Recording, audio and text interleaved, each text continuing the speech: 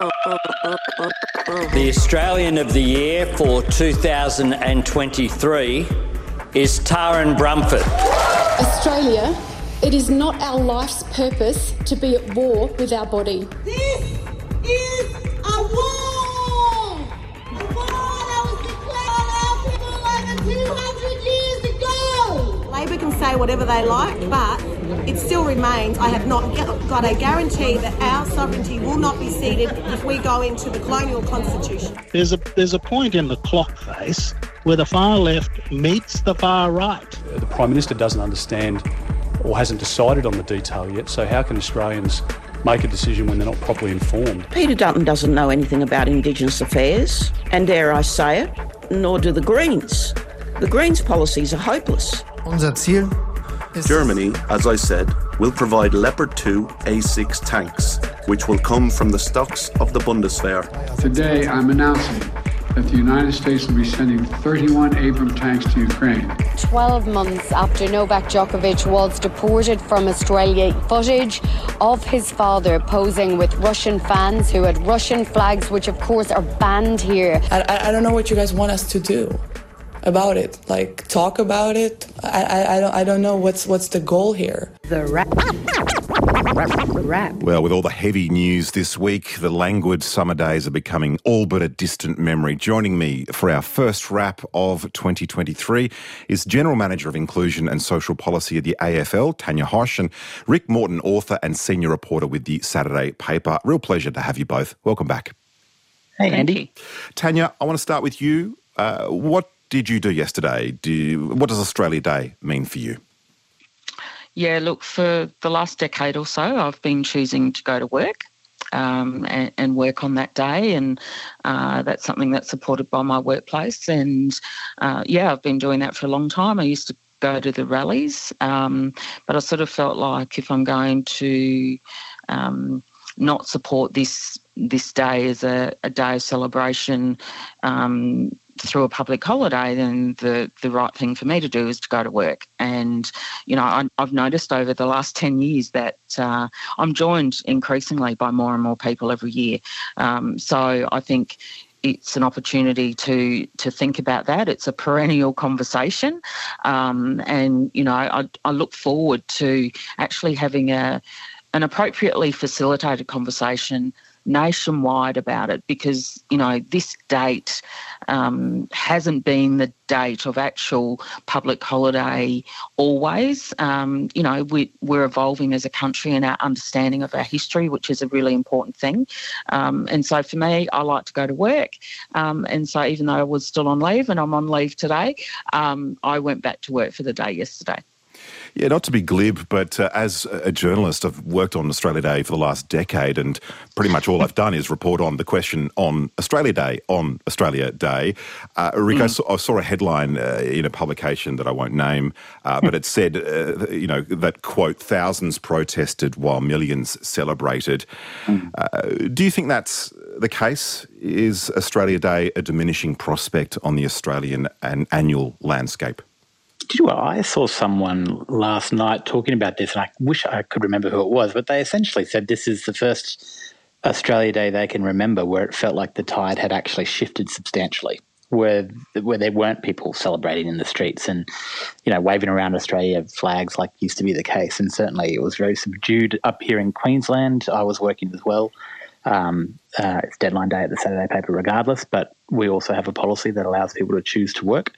And I just think it's well, to me anyway, and I won't speak for other people, but it just seems like the biggest non-story to say, why would we be certainly the only democratic country in the world that chooses to celebrate the day of colonisation as our national day?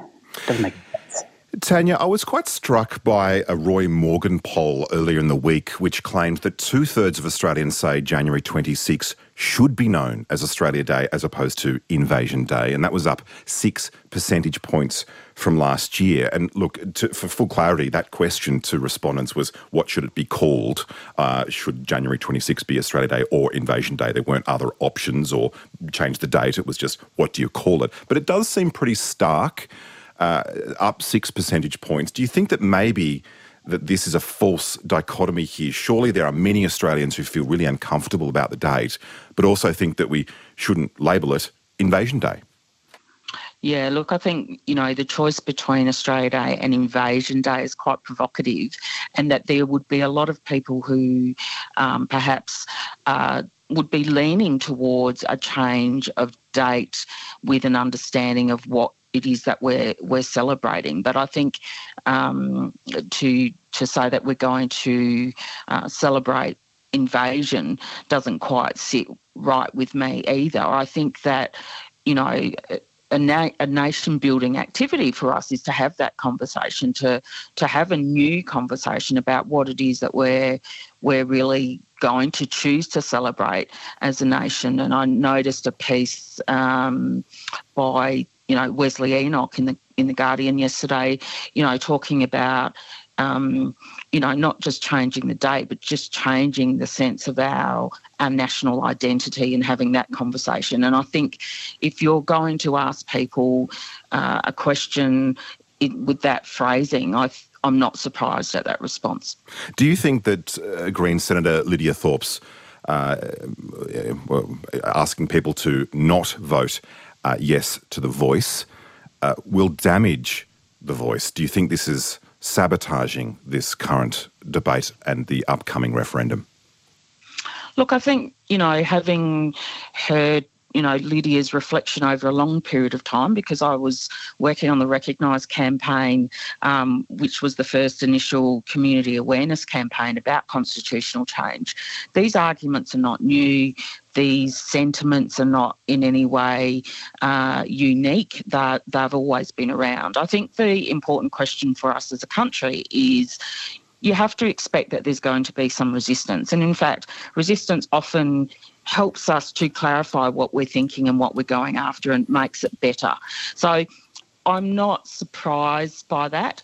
Obviously, I'd prefer there were no cases against this. But of course, we have to expect that there will be, and we live in a democracy. And so I don't really have any problem with that. But I think the question really is, does the Voice take us backwards in any way? I think the aspirations that Lydia and other people that support those views are speaking about are long, long held.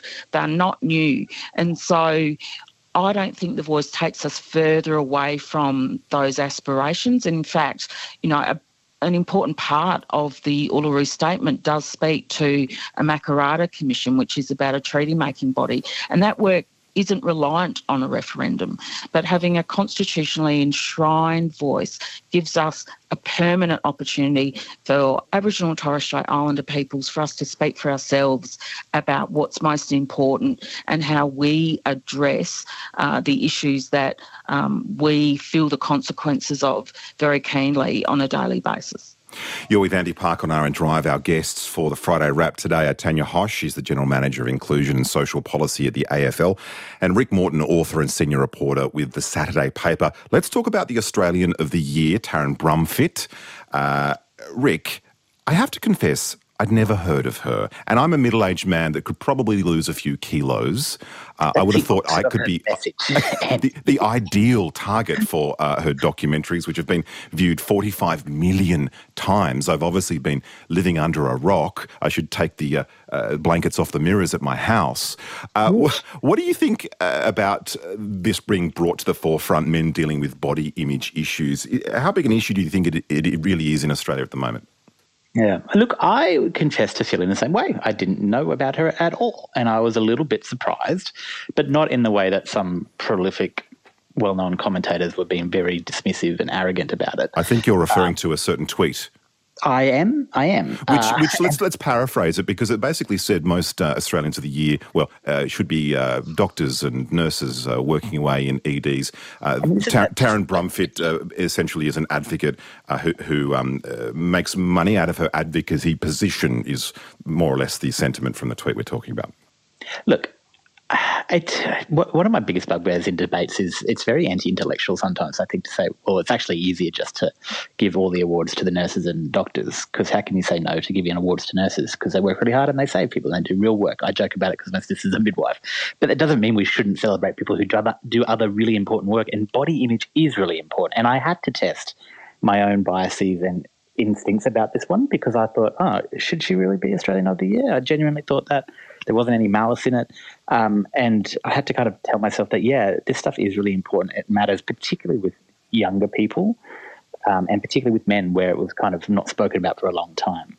And we had some advocates for body image with women and accepting your body at, healthy weight ranges, which is a lot more of a spectrum than people would have us believe in terms of how you can be fit and how you look.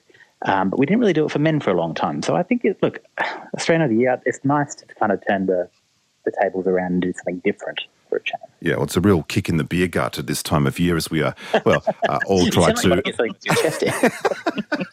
I mean, Tanya, Taryn Brumfitt is also a fellow Australian of yours. You were actually South Australian of the Year in 2021, so you know about what an honour it is. Recently, it seems to these councils, whether they be state or federal, they sort of lean towards rewarding advocacy positions as opposed to occupational positions. What do you think about that? Is that a safe choice or not? Look, I don't know. I mean, because I don't know who the other, applications represented. What I do know is that I'm glad I don't have to choose them. I think that, quite often...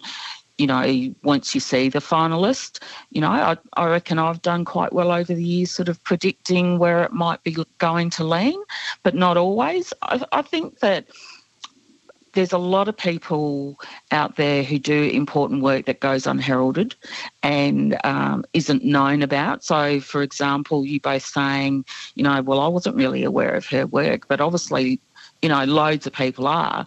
I think just goes to show how much work there still is to do. And, I think it does make sense in many respects to give people a platform so they can leverage further the good work that they're already doing. Yeah, that does make a lot of sense. I mean, we're talking about her work now as opposed to being unfamiliar with it before. We're almost out of time. I do want to ask you, Rick, covering Robo-Debt and the Royal Commission, what do we expect next week? We're going to see some big names giving some evidence, aren't we?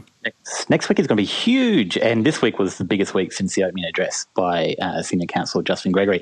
Next week we've got Annette Mussolino, who is Chief Counsel at the Department of Human Services and whose name has been implicated at every step of this journey in the creation of Robo-Debt, and some would say so far in terms of maybe not being, maybe looking the other way, certainly in some of the emails and exhibits we've seen. She's got 2 days of evidence.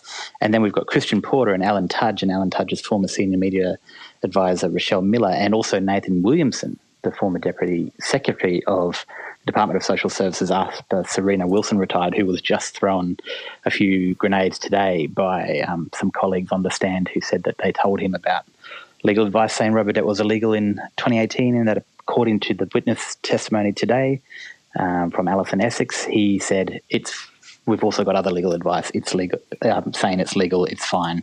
Onwards and upwards, essentially.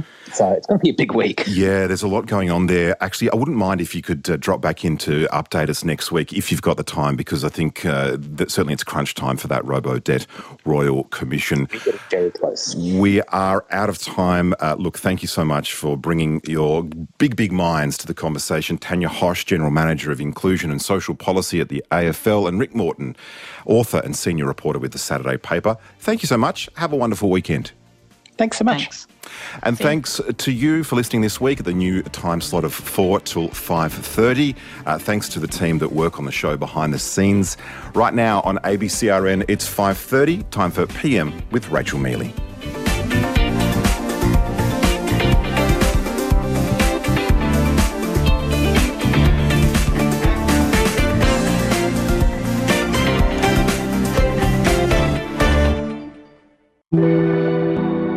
ABCRN helps you understand the world.